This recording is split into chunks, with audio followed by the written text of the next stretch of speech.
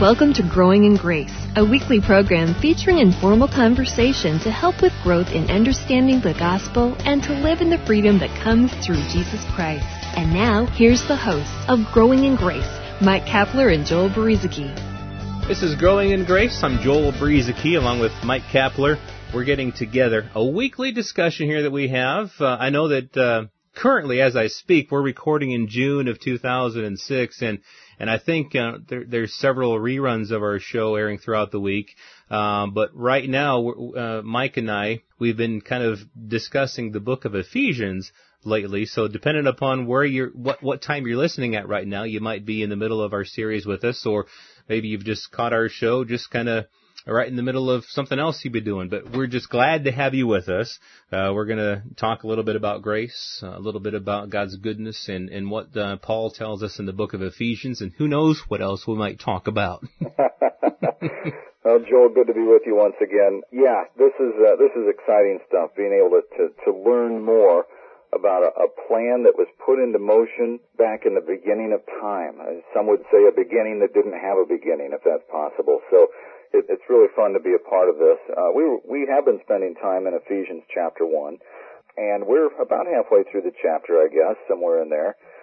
Looking around verse 15 and 16 where we left off before, Paul was talking to the Ephesians where he said, "I do not cease to give thanks for you, making mention of you in my prayers, that the God of our Lord Jesus Christ, the Father of glory, may give to you the spirit of wisdom and revelation in the knowledge of him, the eyes of your understanding being enlightened, that you may know what is the hope of his calling, and what are the riches of the glory of his inheritance to the saints." Wow, that you may know. How many times have we been struggling and striving to try to understand God? And I admit, God is so much bigger and so much greater than we will ever understand. And I was listening to a tape from an old pastor of yours and mine, Mike, and he was talking about, how in Hebrews it talks about, faith is the evidence of things not seen, and so on and so forth. But faith tells us that, God created everything. But one thing that faith can't do is to tell us how. I mean, we don't understand everything about God. But one thing that Paul's telling us here is that there is something that we can know, and it's by the revelation of God. It's not something we can come up with on our own, because if we're going to try to figure out God with our own understanding, we can try all that we want.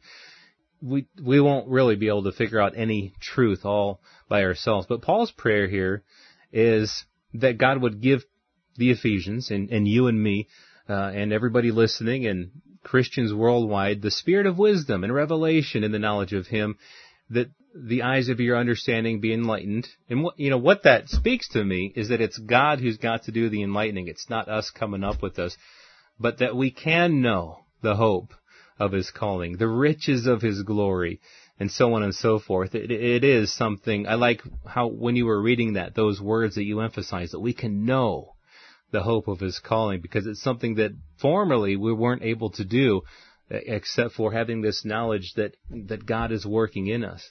Well, and I think it was in Corinthians where Paul said, that the natural man cannot receive the things of God.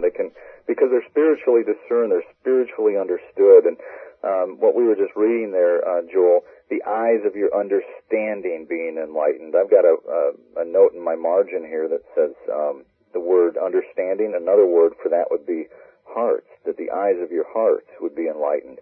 And that's because a lot of what we do begin to understand, a lot of what truth from God's Word is revealed to us as we receive it, a lot of that takes place in the inner man. We started talking about that last week a little bit. The spirit of man, the things that you may not be able to quite grasp with the mind and the intellect.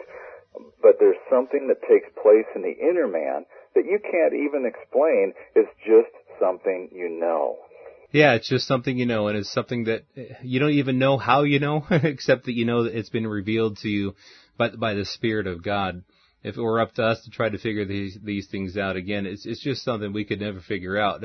Another thing that I just mentioned a little while ago, a tape that I was listening to, an old pastor of ours, he was going through Hebrews, and he also brought up something from Isaiah where Isaiah said, "Who has directed the Spirit of the Lord, or as his counselor has informed him? With whom did he consult, and who gave him understanding?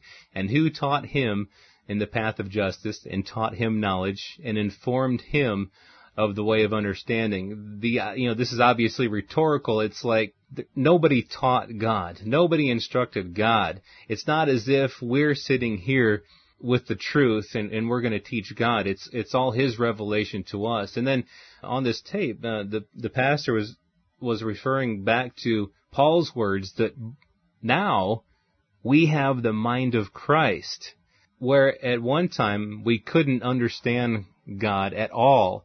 He's given us His Spirit in us. He's given us the mind of Christ, and He'll reveal things to us through the new mind that we have, the mind of Christ. And I believe that's a spiritual thing. I don't believe it's something that we can use our little brains here and try to think of these thoughts, but it's in our spirit that we've got the mind of Christ, and God will reveal things to us.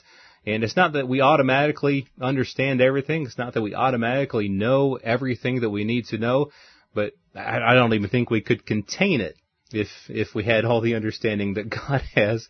But He can reveal things to us by His Spirit as He wills and as He knows we're in need of.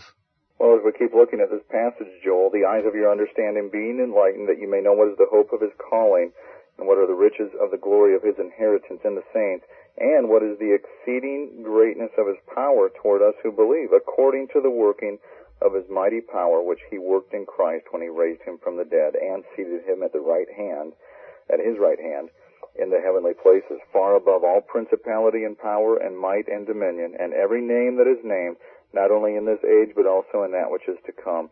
And He put all things under His feet, and gave Him to be head over all things to the church, which is His body, the fullness of Him who fills all in all. That wraps up chapter 1. There's some pretty good stuff right there that we just breezed through rather quickly, but that power that raised Christ from the dead, that same power that same power that raised Christ from the dead has also been given to you and I. And that's something I've always tried to meditate on, Joel, because I know that I don't feel in my heart that I've really appropriated or walked or even begun to understand how I can apply more of that power to allow it to flow through my life and into the lives of others too.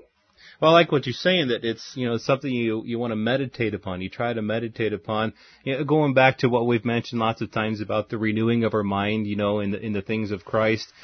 Because we so easily forget things. I mean, even the awesome and wonderful things of God that are revealed to us in our humanness. I mean, we can easily forget things. We forget that maybe we even had a great experience with the Lord, and at the time it was such a great thing, and you felt the presence of God, you felt the power of God, and maybe it's a week later, a year later, a few years later, and that power just doesn't seem. It just doesn't seem like it was, because we, in our humanness, and those things just kind of leave us. But it's that renewing of our mind to the truth here, that power that raised Christ from the dead, the very Spirit of God that raised Christ from the dead, that same Spirit, that same power does work in us. And I know that.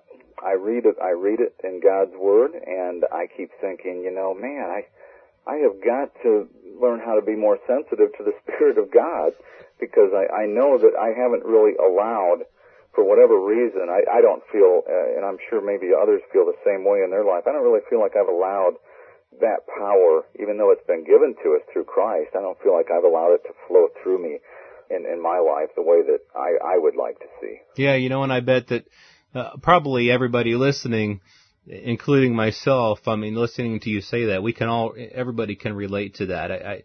It's probably true. A lot of Paul's letters were reminders to the saints, to the people that were saints, that had become no longer sinners, but were saints.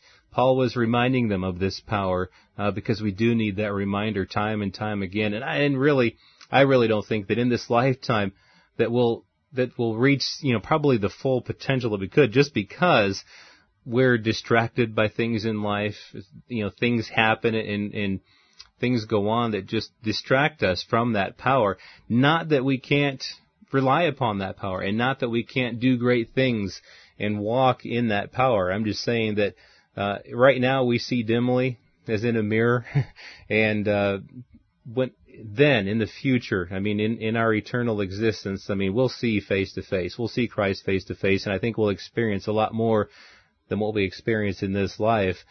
And our prayer and our hope is to just walk daily as much as we can in the power by reminding ourselves of this. I know that in my own personal life that it seems like, and maybe it's because of where I came from again, having spent some years with a little bit of a legalistic mindset, but when I spent more time trying to,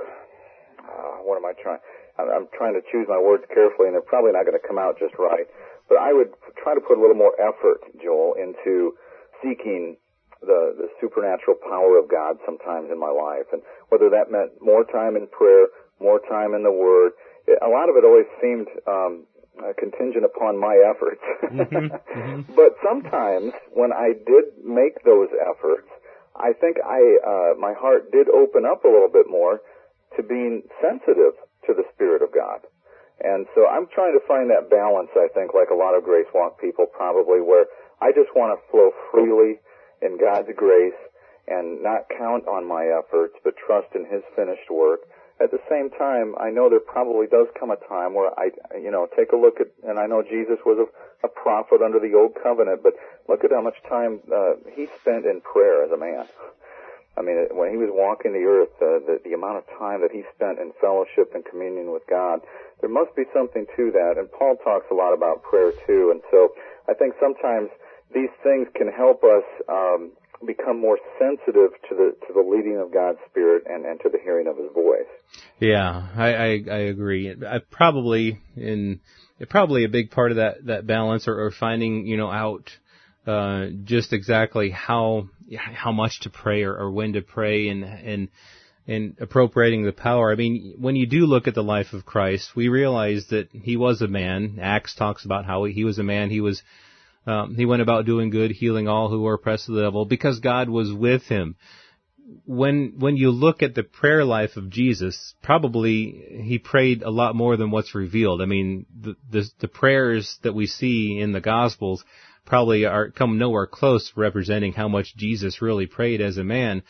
But I look at it as Jesus wasn't praying as His duty to His Father. He was praying because He needed strength. He needed guidance. He needed the Spirit to lead His life. And when we look at it that way, it's it perhaps makes it easier for us to realize that, okay, I'm not doing this for duty. I'm doing this because I really need God. Yeah, he wanted to. Yeah. It was just the need for fellowship and that love that they had. Yeah, well, I think that's a good place for us to end. We're out of time for this one. I'm Joel Brzezinski. Mike Kapler with me, talking about the goodness of God, growing in the grace and the knowledge of our Lord Jesus Christ, that lifetime process of working out our salvation by the Holy Spirit. Thank you for listening, and we'll be back with you again next time. You've been listening to Growing in Grace with Mike Kapler and Joel Brzezinski, a weekly program featuring informal conversation to help with growth in understanding the gospel and to live in the freedom that comes through Jesus Christ.